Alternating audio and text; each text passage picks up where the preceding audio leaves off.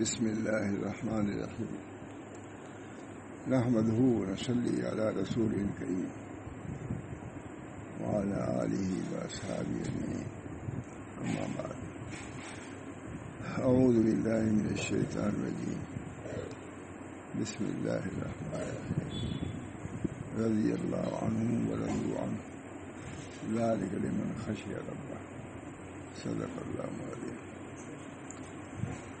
کتاب بہت محترم شان کتاب ہے، صاحب محرم سنا ہے بہت لیکن سالوں پہلے سنا ہے، یہ رہتی ہے سبوں کا مطالبہ رہتا ہے کہ ہم کو کچھ بناؤ، کتابوں کا مطالبہ رہتا ہے، تو اس کو کر لیا میں نے، جو دیکھا تھا سنا ہی ہے، دیکھا ہے، پڑھا ہے، تو لکھا پڑھا ہے، بہت اچھی کتاب ہے، اللہ تعالیٰ ان کو جزائے خیر دے۔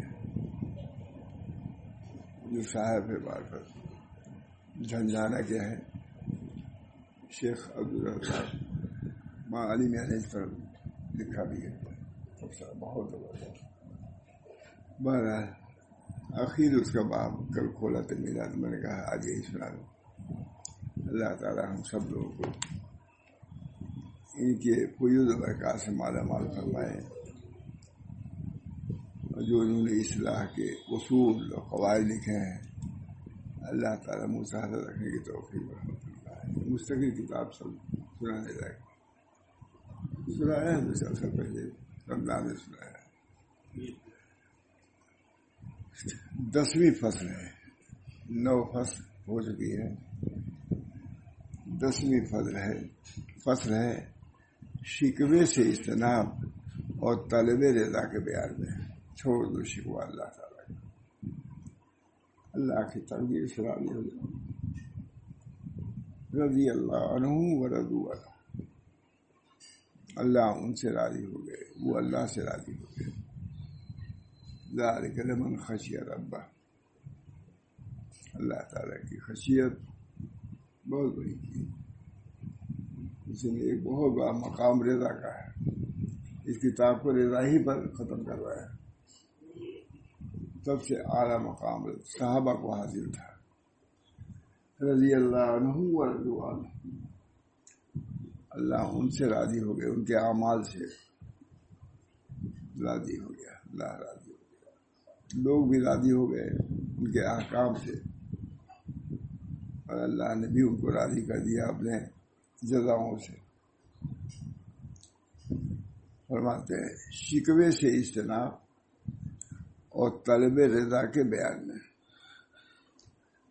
میں نے دل سے مانا اور میں راضی ہوا اللہ پر جو میرا رب ہے، عربی بات نہیں لکھا ہے، میں نے دل سے رضی اللہ، میں نے دل سے مانا اور میں راضی ہوا اللہ پر جو میرا رب ہے، اور اسلام پر کہ وہ میرا دین ہے، اور حضرت صلی اللہ علیہ وسلم کی رسالت پر جو ہمارے نبی ہیں۔ رضیت باللہ ربا وبالاسلام دینا وبمحمد نبی، اس کی بڑی فضیلت ہے اس قول کی، میں تو کسی سے صحیح نہیں بولتا، دل میں سب لوگ پڑھتے ہوں گے لیکن کبھی کبھی ظاہر بھی ہو جائے۔ رضی اللہ عنہ رضیت باللہ، جو پڑھتا ہے اس کے لیے بہت ثواب ہے، اس کو دیکھ لیجیے گا کیا ثواب۔ رضی اللہ، حضرت عمر رضی اللہ تعالیٰ عنہ، حضرت حضور صلی اللہ علیہ وسلم کسی بات پر ناخوش تھے، حضرت عمر بار بار یہ پڑھتے تھے، رضیت باللہ ربا بالاسلام دینا بمحمد۔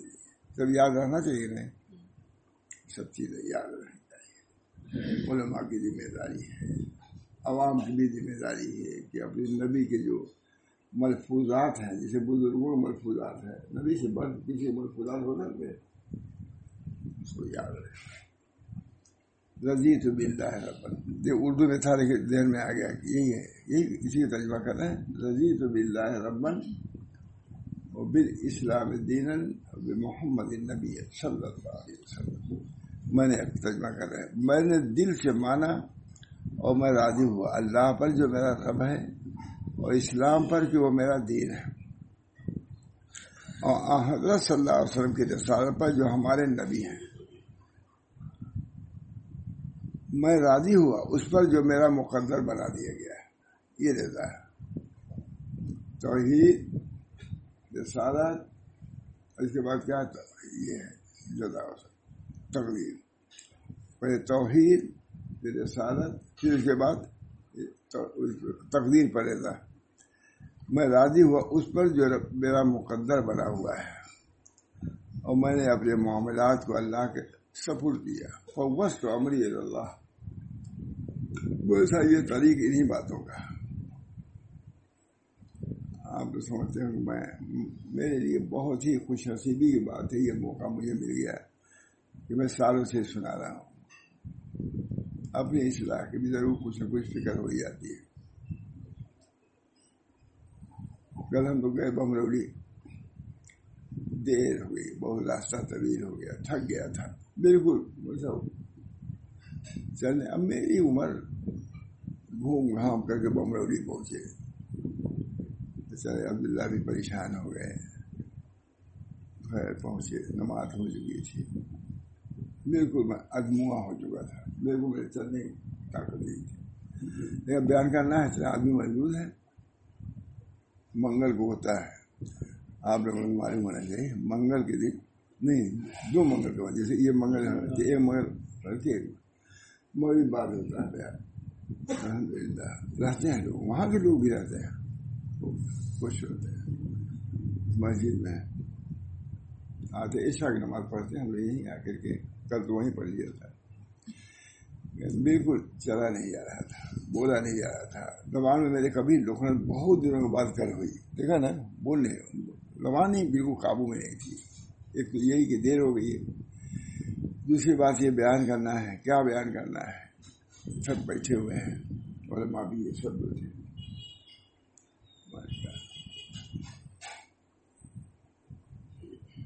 یا ایھا النفس المطمئنہ ارجعی الی ربک راضیۃ مرضیہ.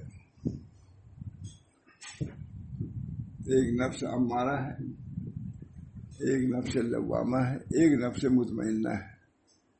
قرآن نے تینوں کا ذکر کیا ہے. امارہ بھی ہے اور لوامہ بھی ہے، ایک مطمئنہ بھی ہے. لیکن اللہ تعالیٰ نے ذکر کیا ہے، لیکن کبھی نفس لوامہ کو وہ مخاطب نہیں کیا، امارہ کو مخاطب نہیں کیا. جب اپنی اصلاح کر کے مطمئنہ تک پہنچتا ہے تو اللہ خطاب کرتا ہے، یا ایھا النفس المطمئنہ. بس یہ ایسا مضمون ہے کہ آدمی کو چاہیے کہ ہم ہو جائیں نفس مطمئنہ والے. خدا خطاب کرتا ہے. دنیا دار جو ہیں، کسی آدمی کے ساتھ تصویر کھنچوانے کہتے بڑی کامیابی ہے، کسی نے کہہ دیا کہ یہ ہے بڑی کامیابی ہے. یہ اللہ خود خطاب کر رہا ہے اپنے بندے کو. کب؟ یا ایھا النفس المطمئنہ امارہ نہیں ہے، نفس لوامہ نہیں ہے. جب تمہارا قلب اس لائق ہو جائے گا جو شرائط ہیں مطمئنہ کے، تو ہم تم کو خود خطاب کریں گے. بہت عمدہ مضمون ہے اس کتاب میں. وہ کتاب کیا ہو جانتے ہیں؟ یہ دیکھیے، وہ کتاب غائب ہو گئی تھی. ان کو یاد تھا، ایک میرے ساتھ جو آئے تھے ان کو ہم نے دیا تھا دیکھنے کے لیے، لیکن وہ سمجھے کہ ہم کو دے دیا انہوں نے. خیر ان کو یاد تھا، کہا کہ آپ نے ان کو دیا تھا. خیر کیا کر رہے ابھی میں بھیجتا ہوں. میں سب محنت میری اوپر سالوں کی اس کتاب پر. اب یہ بھی ہے معمولی، کتنا دیکھا میں سب محنت پر دی. یا ایھا النفس المطمئنہ ارجعی الی ربک راضیۃ مرضیہ فادخلی فی عبادی وادخلی جنتی. اے نفس مطمئنہ ہماری طرف لوٹو. یا ارجعی الی ربک، اپنے رب کی طرف لوٹو. چھوڑو ان سبوں کو، ہمارے غیر کو چھوڑ کے ہماری طرف آؤ. تم نے اپنے نفس کا تزکیہ کر لیا، تم اس لائق ہو گئے کہ میں تم سے خطاب کروں. جملہ بہت دینے والا ہے. یا ایھا النفس المطمئنہ ارجعی الی ربک راضیۃ مرضیہ فادخلی فی عبادی وادخلی جنتی. اللہ خطاب کر رہا ہے مومنین کو کہ تم نے بڑے مجاہدات کیے، بہت سی مشقتیں برداشت کی، آج تم اس لائق ہو گئے کہ میں تم کو خطاب کر رہا ہوں. اللہ رب العزت یا ایتھا النفس المطمئنہ لکھا ہوا ہے کہ ہر مومن کو یہ خطاب ہوگا یا ایتھا النفس المطمئنہ. بالو قید لگاتے ہیں یا ایتھا النفس المطمئنہ ارجعی الی ربک، اپنے رب کی طرف لوٹو، چھوڑو اس دنیا کو، اب تم یہاں کے لائق نہیں رہ گئے ہو، تمہارا نفس مطمئنہ ہو گیا، اب ہمارے دربار میں آؤ،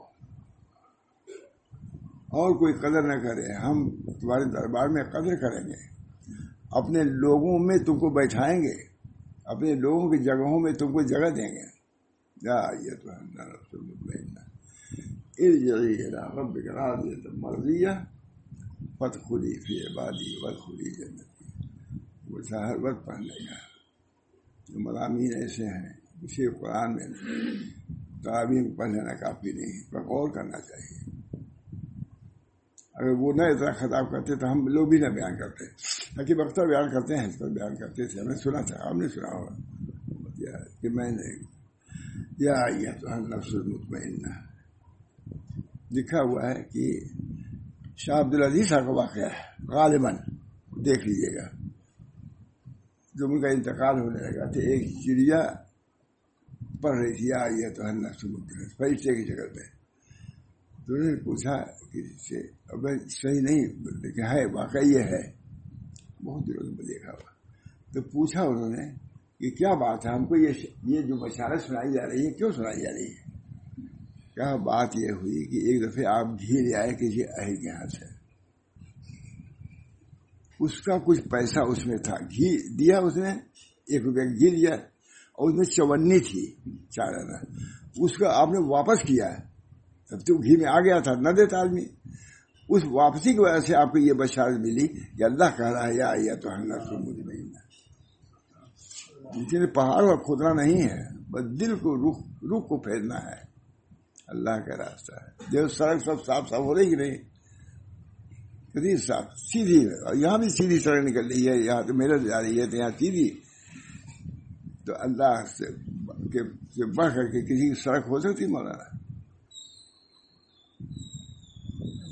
لہٰ کا رہا یہ شاہراہ وہ ہے جو بالکل سیدھی ہے، لہٰ کا رہا، اس کی رات مثل دن کے ہے، ایسی روشنی ہو گیا کہ سب. جب یہاں ایسی ایسی سڑکیں نکل رہی ہیں، ایسی روشنیاں ہیں، تو اللہ کے کیا پوچھتا ہے. وہی شاہراہ ہے جب کوئی تنگی نہیں ہے، جیسے جو چاہے جائے. میں گیا کینیڈا، جب گیا سڑکیں دیکھا چوڑی چوڑی، میں نے کیا ایسی چوڑی چوڑی سڑکیں، کیونکہ وہ ملک ہے آبادی ہے نہیں زیادہ، خوب چوڑی چوڑی سڑکیں. میں نے کہا کہ کوئی 10 میل کے رفتار سے جا رہا ہے، کوئی 20 میل سے آ رہا ہے، کوئی 200، کوئی ایسا، کوئی کسی کو پوچھنا والا نہیں کہ تم 10 میل پر کیوں جا رہے ہو. یہاں تو ہر جماعت ایک دوسرے پر تنگ کرتی ہے. میں نے کہا اس سڑک پر کوئی تنگ کرنے والا نہیں ہے، لیکن ہمارے یہاں یہ ہے پگڈنڈی تہجر تواسع، ایک وسیع چیز کو تنگ کر دیا انہوں نے. سمجھ جائیے، تنگ کر دیا، ملنے تک کے روادات دی مسابہ لے کر. تہجر تواسع بہت مشہور ہے، تہجر تواسع، تم نے ایک چوڑی چیز کو تنگ کر دیا. نبی کا اشارہ ہے، کیا کراڈا کی شکایت، کیا امریکہ کی، اس سڑک پر جو چاہے چلے، بس رخ صحیح ہونا چاہیے. رخ صحیح ہے، پہنچو گے تم. کسوا بھی پہنچتا ہے اپنے مقام پر، اور ہیلی کاپٹر بھی پہنچتا ہے اپنے مقام پر. ریل گاڑی پسندر در پسندر ہو، لیکن رخ سے پہنچیں گے نہیں. اسی طرح جب شریعت ہو اے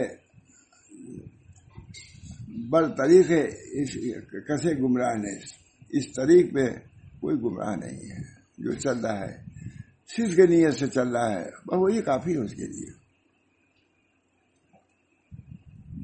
بے قدر انفاس خلائق، اللہ تعالیٰ کے مقام راستے. الطرق الی اللہ، یعنی یہ الطرق الی اللہ بے انفاس خلائق، اللہ کے راستے جو ہیں خلائق کے سانسیں جو ہیں اتنے ہیں. جب یہاں کے راستے یہ ہے، ادھر سے بھی چلے جاؤ ادھر ہے کہ نہیں، لکھنؤ ادھر سے بھی چلے جاؤ ادھر چلے جاؤ ادھر ہے کہ نہیں، ہوائی جہاز سے چلے جاؤ. یہاں جب راستوں میں ایسی سہولتیں ہیں تو اللہ اپنے راستوں میں دشواری پیدا کرے گا. چلنے والا ہونا چاہیے, نیت صحیح ہونا چاہیے. الطرق الی اللہ بقدر انفاس خلائق. اللہ ہم سب کو تو بڑا رضا بہت بڑی چیز ہے. اللہ رضی اللہ تعالیٰ اس رضا کا پیغام اس سے بڑھ کے کوئی پیغام نہیں. فرماتے ہیں بہرحال میں نے اسے اچھا کیا جو اب تک ہوا ہے, اسے اچھا فرماتے. اور میں نے اپنے معاملات کو اللہ کے سپرد کیا جو میرا خالق ہے. رضیت باللہ ربا بالاسلام دینا بمحمد نبی صلی اللہ علیہ وسلم. اسے اچھا کیا جو اب تک ہوا ہے اور جو اس کی طرف سے آئندہ ہوگا وہ سب بہتر ہی ہوگا. یہ رضا کا مقام ہے مجھ صاحب. جو ہوا ٹھیک, بعد میں ہوتا ہے افسوس کیا فلاں یہ کہ ارے اگر یہ رہتا تو اللہ تعالیٰ ویسے کرتا, تو انہوں نے لکھ دیا کہ ایسے ہی ہوگا, پھر کیوں افسوس کرتے ہو؟ رضا بالقدر سے ماضی پر قلق نہیں ہے اور آئندہ کے لیے فکر نہیں. آئندہ جو لکھا ہوا رہے گا.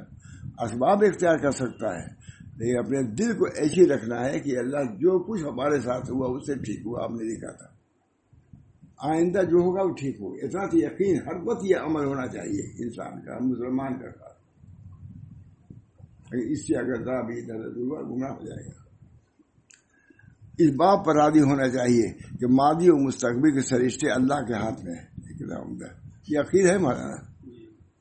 کل میں نے لیا دیکھا تو میں نے کہا اس بات پر راضی ہونا چاہیے کہ ماضی اور مستقبل کے سرشتے اللہ کے ہاتھ میں ہیں. جو کچھ ہوا اس کے حکم سے ہوا. بہت تسلی کا ہے بچہ. انہیں یاد آتا ہے آدمی کو جیسے جو کچھ کیا تو یا تو ہی آتا ہے آدمی کو ہمارے ساتھ یہ کیا, یہ بےمانی کیا, یہ برقرار کیا, سبھی کو یاد آتا ہے. بالو بیان کرتے ہیں, بالو نہیں بیان کرتے ہیں, بالو بیان ہی کرتے رہتے ہیں. ابرات ایک کتاب ہے آنسوؤں کی, اس میں واقعات ہیں. بہرحال بہت گرمی ہو رہی ہے. اس بات پر راضی ہونا چاہیے کہ ماضی اور مستقبل کے سرشتے اللہ کے ہاتھ میں ہیں. جو کچھ ہوا اس کے حکم سے ہوا اور جو آئندہ ہوگا اس کے حکم سے ہوگا. مفید بات ہے کہ نہیں مطلب اس کو سننے تک کی روادار نہیں.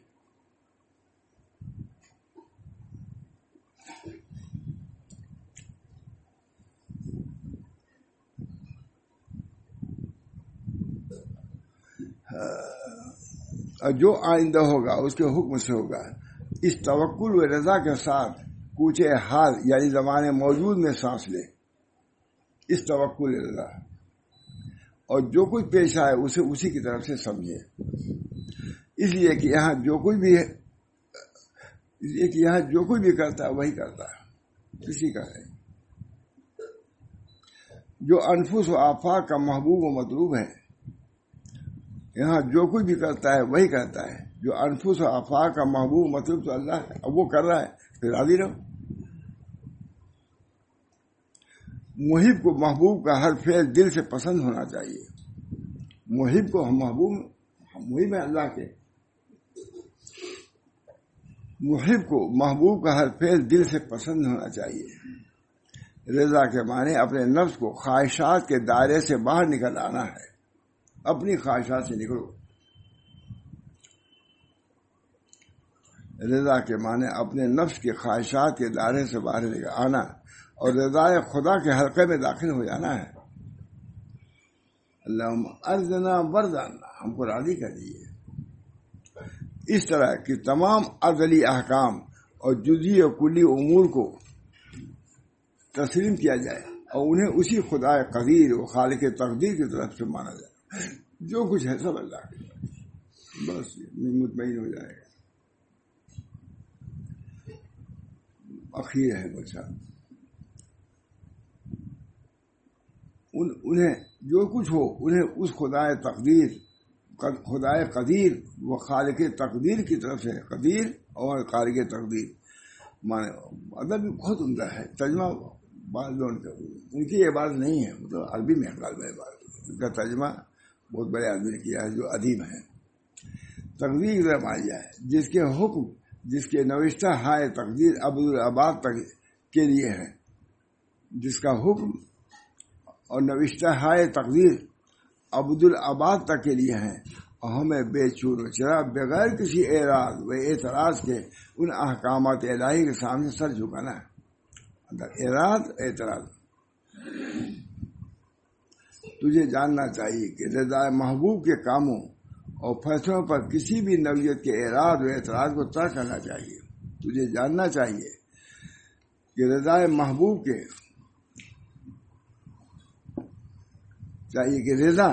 محبوب کے کاموں اور فیصلوں پر کسی بھی نوعیت کے اعراض و اعتراض کو ترک کرنا چاہیے.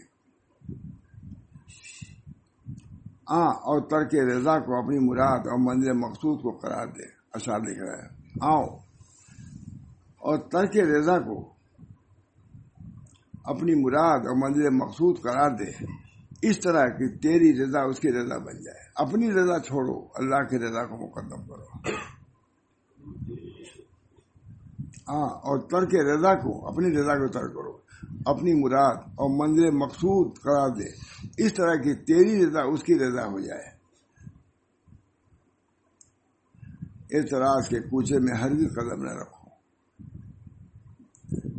اعتراض کے کوچے میں ہرگز قدم نہ رکھ اور اپنی باقی عمر کو کوئے رضائے الہی میں گزار دے.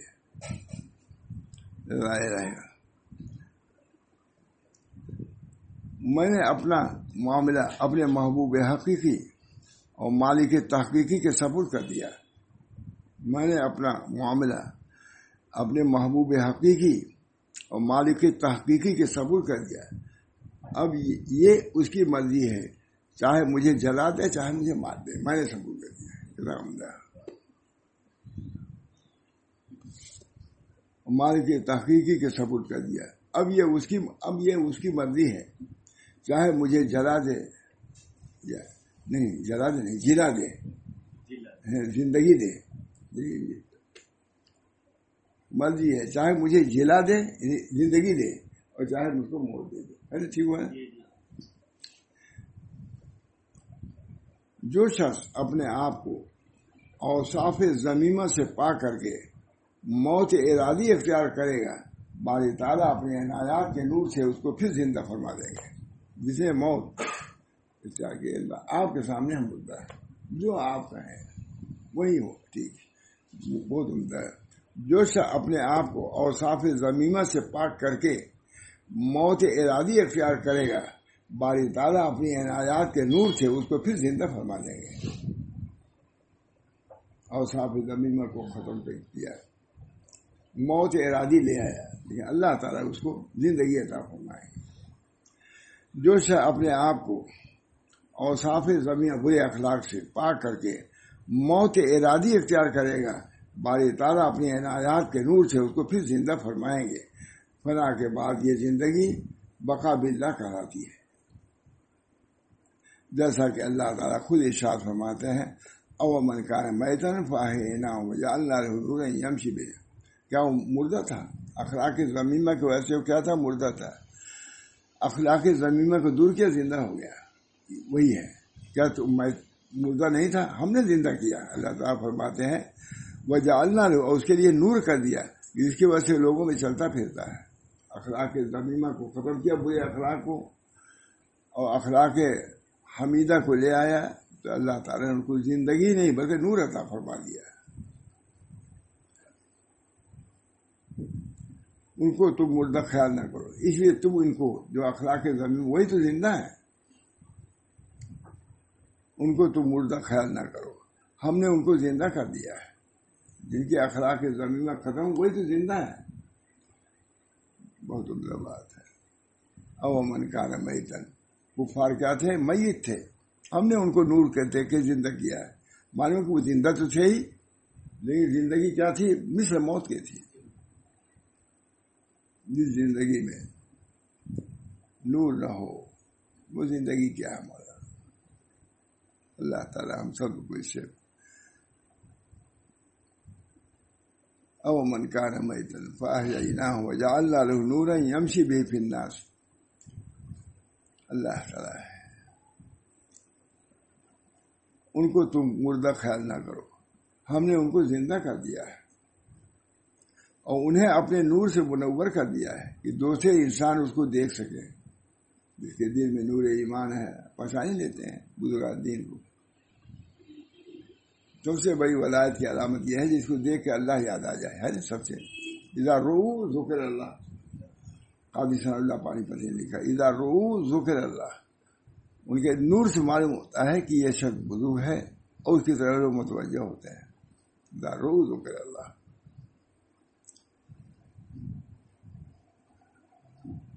ان کو تم مردہ خیال نہ کرو، ہم نے ان کو زندہ کر دیا ہے اور انہیں اپنے نور سے منور کر دیا ہے کہ دوسرے انسان اس کو دیکھ سکے.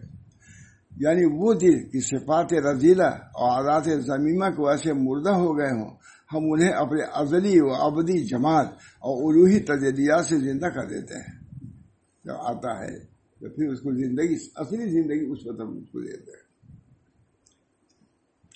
دل کے بجائے مردہ، دل کے بجہل بود مردہ، مردہ کہ شد بعلم زندہ. اچھا وہ دل جو جہل کی وجہ سے مردہ تھا اس کو ہم نے علم کی وجہ سے زندہ کر دیا. اشعار فارسی کے اشعار ہے. دل کی بوت چری سپاتش بنگت چے بوت حیات ذاتش. وہ دل ہے کہ جس کے یہ صفات ہوں، دیکھو کہ کیسی اس کی حیات ہے اور کیسی اس کی ذات ہے.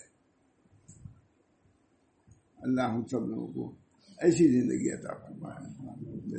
اللہ تعالیٰ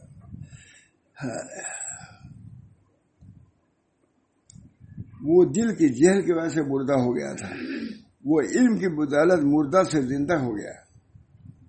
معلوم ہے کہ علم کیا ہے؟ زندگی ہے. ہمارے حضرت فرماتے تھے کہ لوگ کہتے ہیں کفر ایمان کا، میں کہتا ہوں علم و جہل کا مقابلہ ہوا ہے. ابو جہل پکا جاہل، حضور صلی اللہ علیہ وسلم عالم کے عالم، مقابلہ عزت ہے. یہ ان کی ایک تعبیر تھی. کہتے تھے کہ مقابلہ علم و جہل کا ہوا ہے. کافی جاہل ہوتا ہے اور مومن جو ہے عالم ہوتا ہے، نور ہوتا ہے. ان نور کا مقابلہ جاہل نہیں کر سکتا، جہل نہیں کر سکتا. یہ خاص بات کہتے تھے. میں کہتا ہوں کہ ایمان و کفر کا مقابلہ نہیں بلکہ اصل علم و جہل کا مقابلہ ہے. کفر جہل ہے، وہ کبھی بھی نہیں چاہتا کہ علم کو فروغ ہو. پتنگوں میں تحقیق ہے کہ جو ٹوٹ پڑتے ہیں ہمارے محبت مشہور یہ ہے کہ عاشق ہیں، عاشق نہیں ہیں، یہ نور کے دشمن ہیں. وہ چاہتے ہیں بجھا دیں اس کو. پتنگے جو ہوتے ہیں لاکھوں کروڑوں آتے ہیں، تو اب تو یہی ہے نا کہ پروانے کیا عاشق ہیں. عاشق یہ نہیں ہے، یہ دشمن ہے. چاہتے نہیں کہ یہ اندھیرے میں نور آوے. اسی طرح کافر کبھی نور کو دیکھنا نہیں چاہتے. وہ علم ہے، علم کو نہیں آنے دیتے. فَاعْلَمْ أَنَّهُ لَا إِلَهَ إِلَّا اللَّهُ. جانیے علم ہے، آپ جانیے کہ کوئی علم نہیں. فَاعْلَمْ أَنَّهُ لَا إِلَهَ إِلَّا اللَّهُ. یہی اسی کی تبلیغ کرتا ہے جو بھی نبی آتا ہے. نبی کہ اللہ ایک ہے، یہی ہے. اسی کو اللہ تعالیٰ فرماتے ہیں فَاعْلَمْ، جانیے. فَاعْلَمْ أَنَّهُ لَا إِلَهَ إِلَّا اللَّهُ. لا الہ الا اللہ کو جانیے. فَاعْلَمْ علم ہے. معلوم ہوا ہے کہ علم کے نور ہی سے تم اس چیز کو سمجھ سکتے ہو. چنانچہ علامہ شعرانی لکھتے ہیں کہ فَاعْلَمْ أَنَّهُ لَا إِلَهَ. حضور صلی اللہ علیہ وسلم سب کو کہا کل کہو لا الہ الا اللہ ہے. سب کو کیا کہا گیا ہے؟ لا الہ الا اللہ کہو تب کہو. نبی کو کہا جا رہا ہے کہ آپ کے قول کافی نہیں آپ کے لیے، آپ کو علم ضرورت ہے. معلوم ہے کہ علم ایمان کی بھی مراتب ہیں. ایک ایمان قولی ہے اور ایک ایمان علمی ہے. نبی کو حکم ہو رہا ہے کہ آپ قولی سے نجات نہیں پا سکتے، آپ کو علم اس کا حاصل کرنا ہوگا. اسی لیے آپ علامہ شاہ نے لکھا ہے فَاعْلَمْ أَنَّهُ لَا إِلَهَ إِلَّا اللَّهُ میں تمام علوم، تمام جتنے علوم ہو سکتے ہیں وہ سب اسی آیت میں لگے ہیں. فَاعْلَمْ أَنَّهُ لَا إِلَهَ إِلَّا اللَّهُ. لا الہ ہم تو بھی جانتے ہیں، بچہ بھی جاتا بھی ترجمہ کر دے گا لے آگے، قاعدہ بغدادی پڑھنے والا بھی. لیکن کتنا بڑا کلمہ ہے. فعالم مسجد نبی میں لکھا ہوا ہے، حضور کی مزار پر یہ آیت لکھی ہوئی ہے. فعالم انہو، جانیے کہ کوئی معبود نہیں. ہم لوگ نہیں جانتے، لیکن معلوم جاننے میں بھی فرق ہے. ایک نبی جانتا ہے، ایک ابو بکر صدیق جانتے ہیں.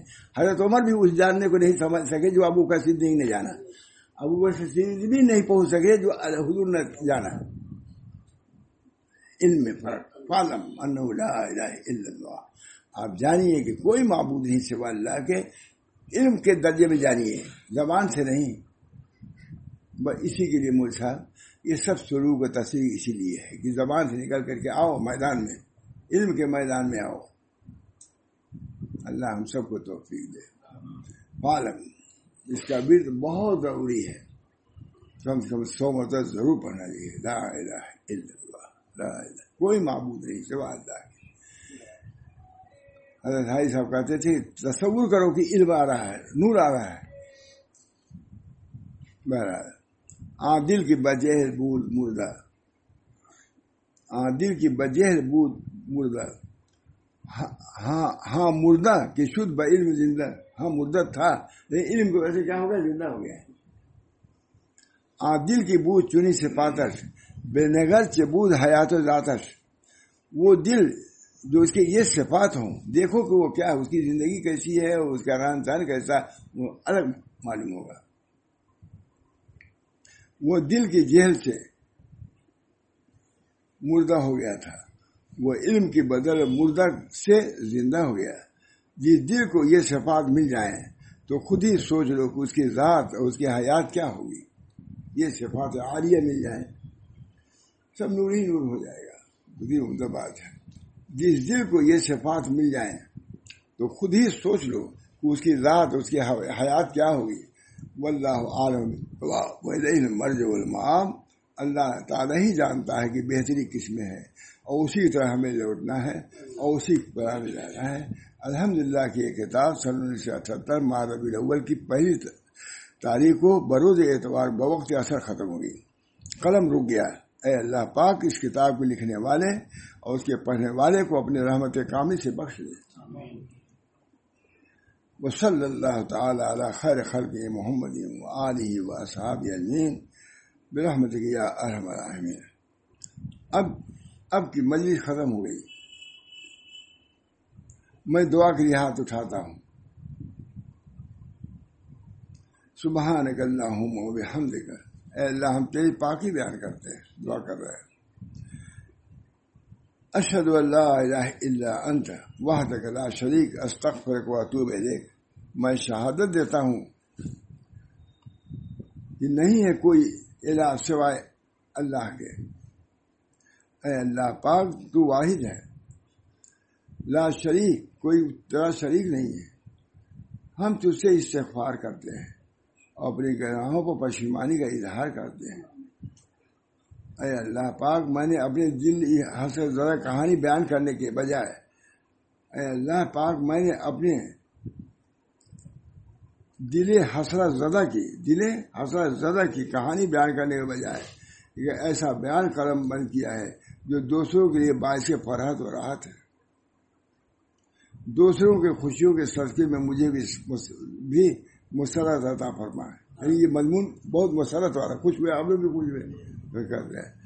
اے میرے مولا تو ہمارے ساتھ وہ نہ کر جس کے ہم لائق اور سزاوار ہیں، جس کے ہم لائق ہیں اسے نہ کر، بلکہ وہ کر جو تیری کریمی اور غفور رحیمی کا تقاضا ہے۔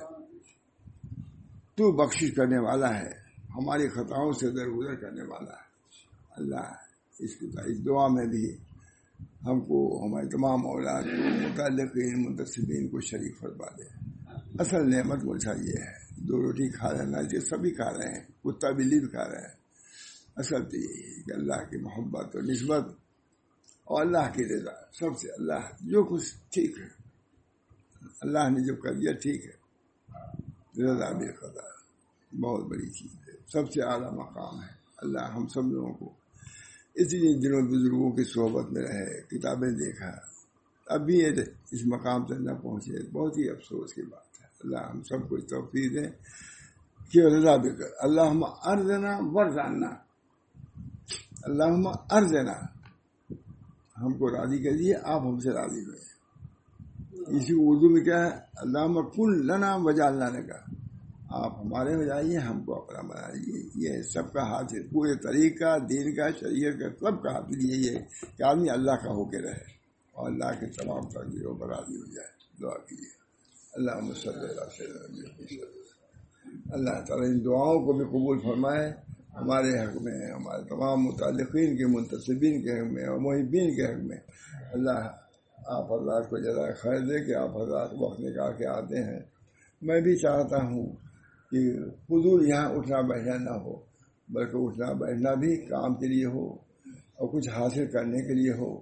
اللہ اپنے فضل و کرم سے ہم سب لوگوں کو اپنی محبت سے، نسبت سے مشرف فرما دیں۔ الہی مقصود من توئی و رضائے تو، محبت و معرفت خود دے۔ اگر اس مجلس سے یہ چیزیں ملتی ہیں تو خیر، اللہ تعالیٰ ہم سب کے لیے یہ مبارک مجلس ہے، اللہ تعالیٰ اس کو جاری فرما، اس کے منافع کو، اس کے انوار کو اللہ تعالیٰ سارے عالم میں منتشر فرما دے۔ ربنا تقبل منا انک انت السمیع العلیم برحمتک یا ارحم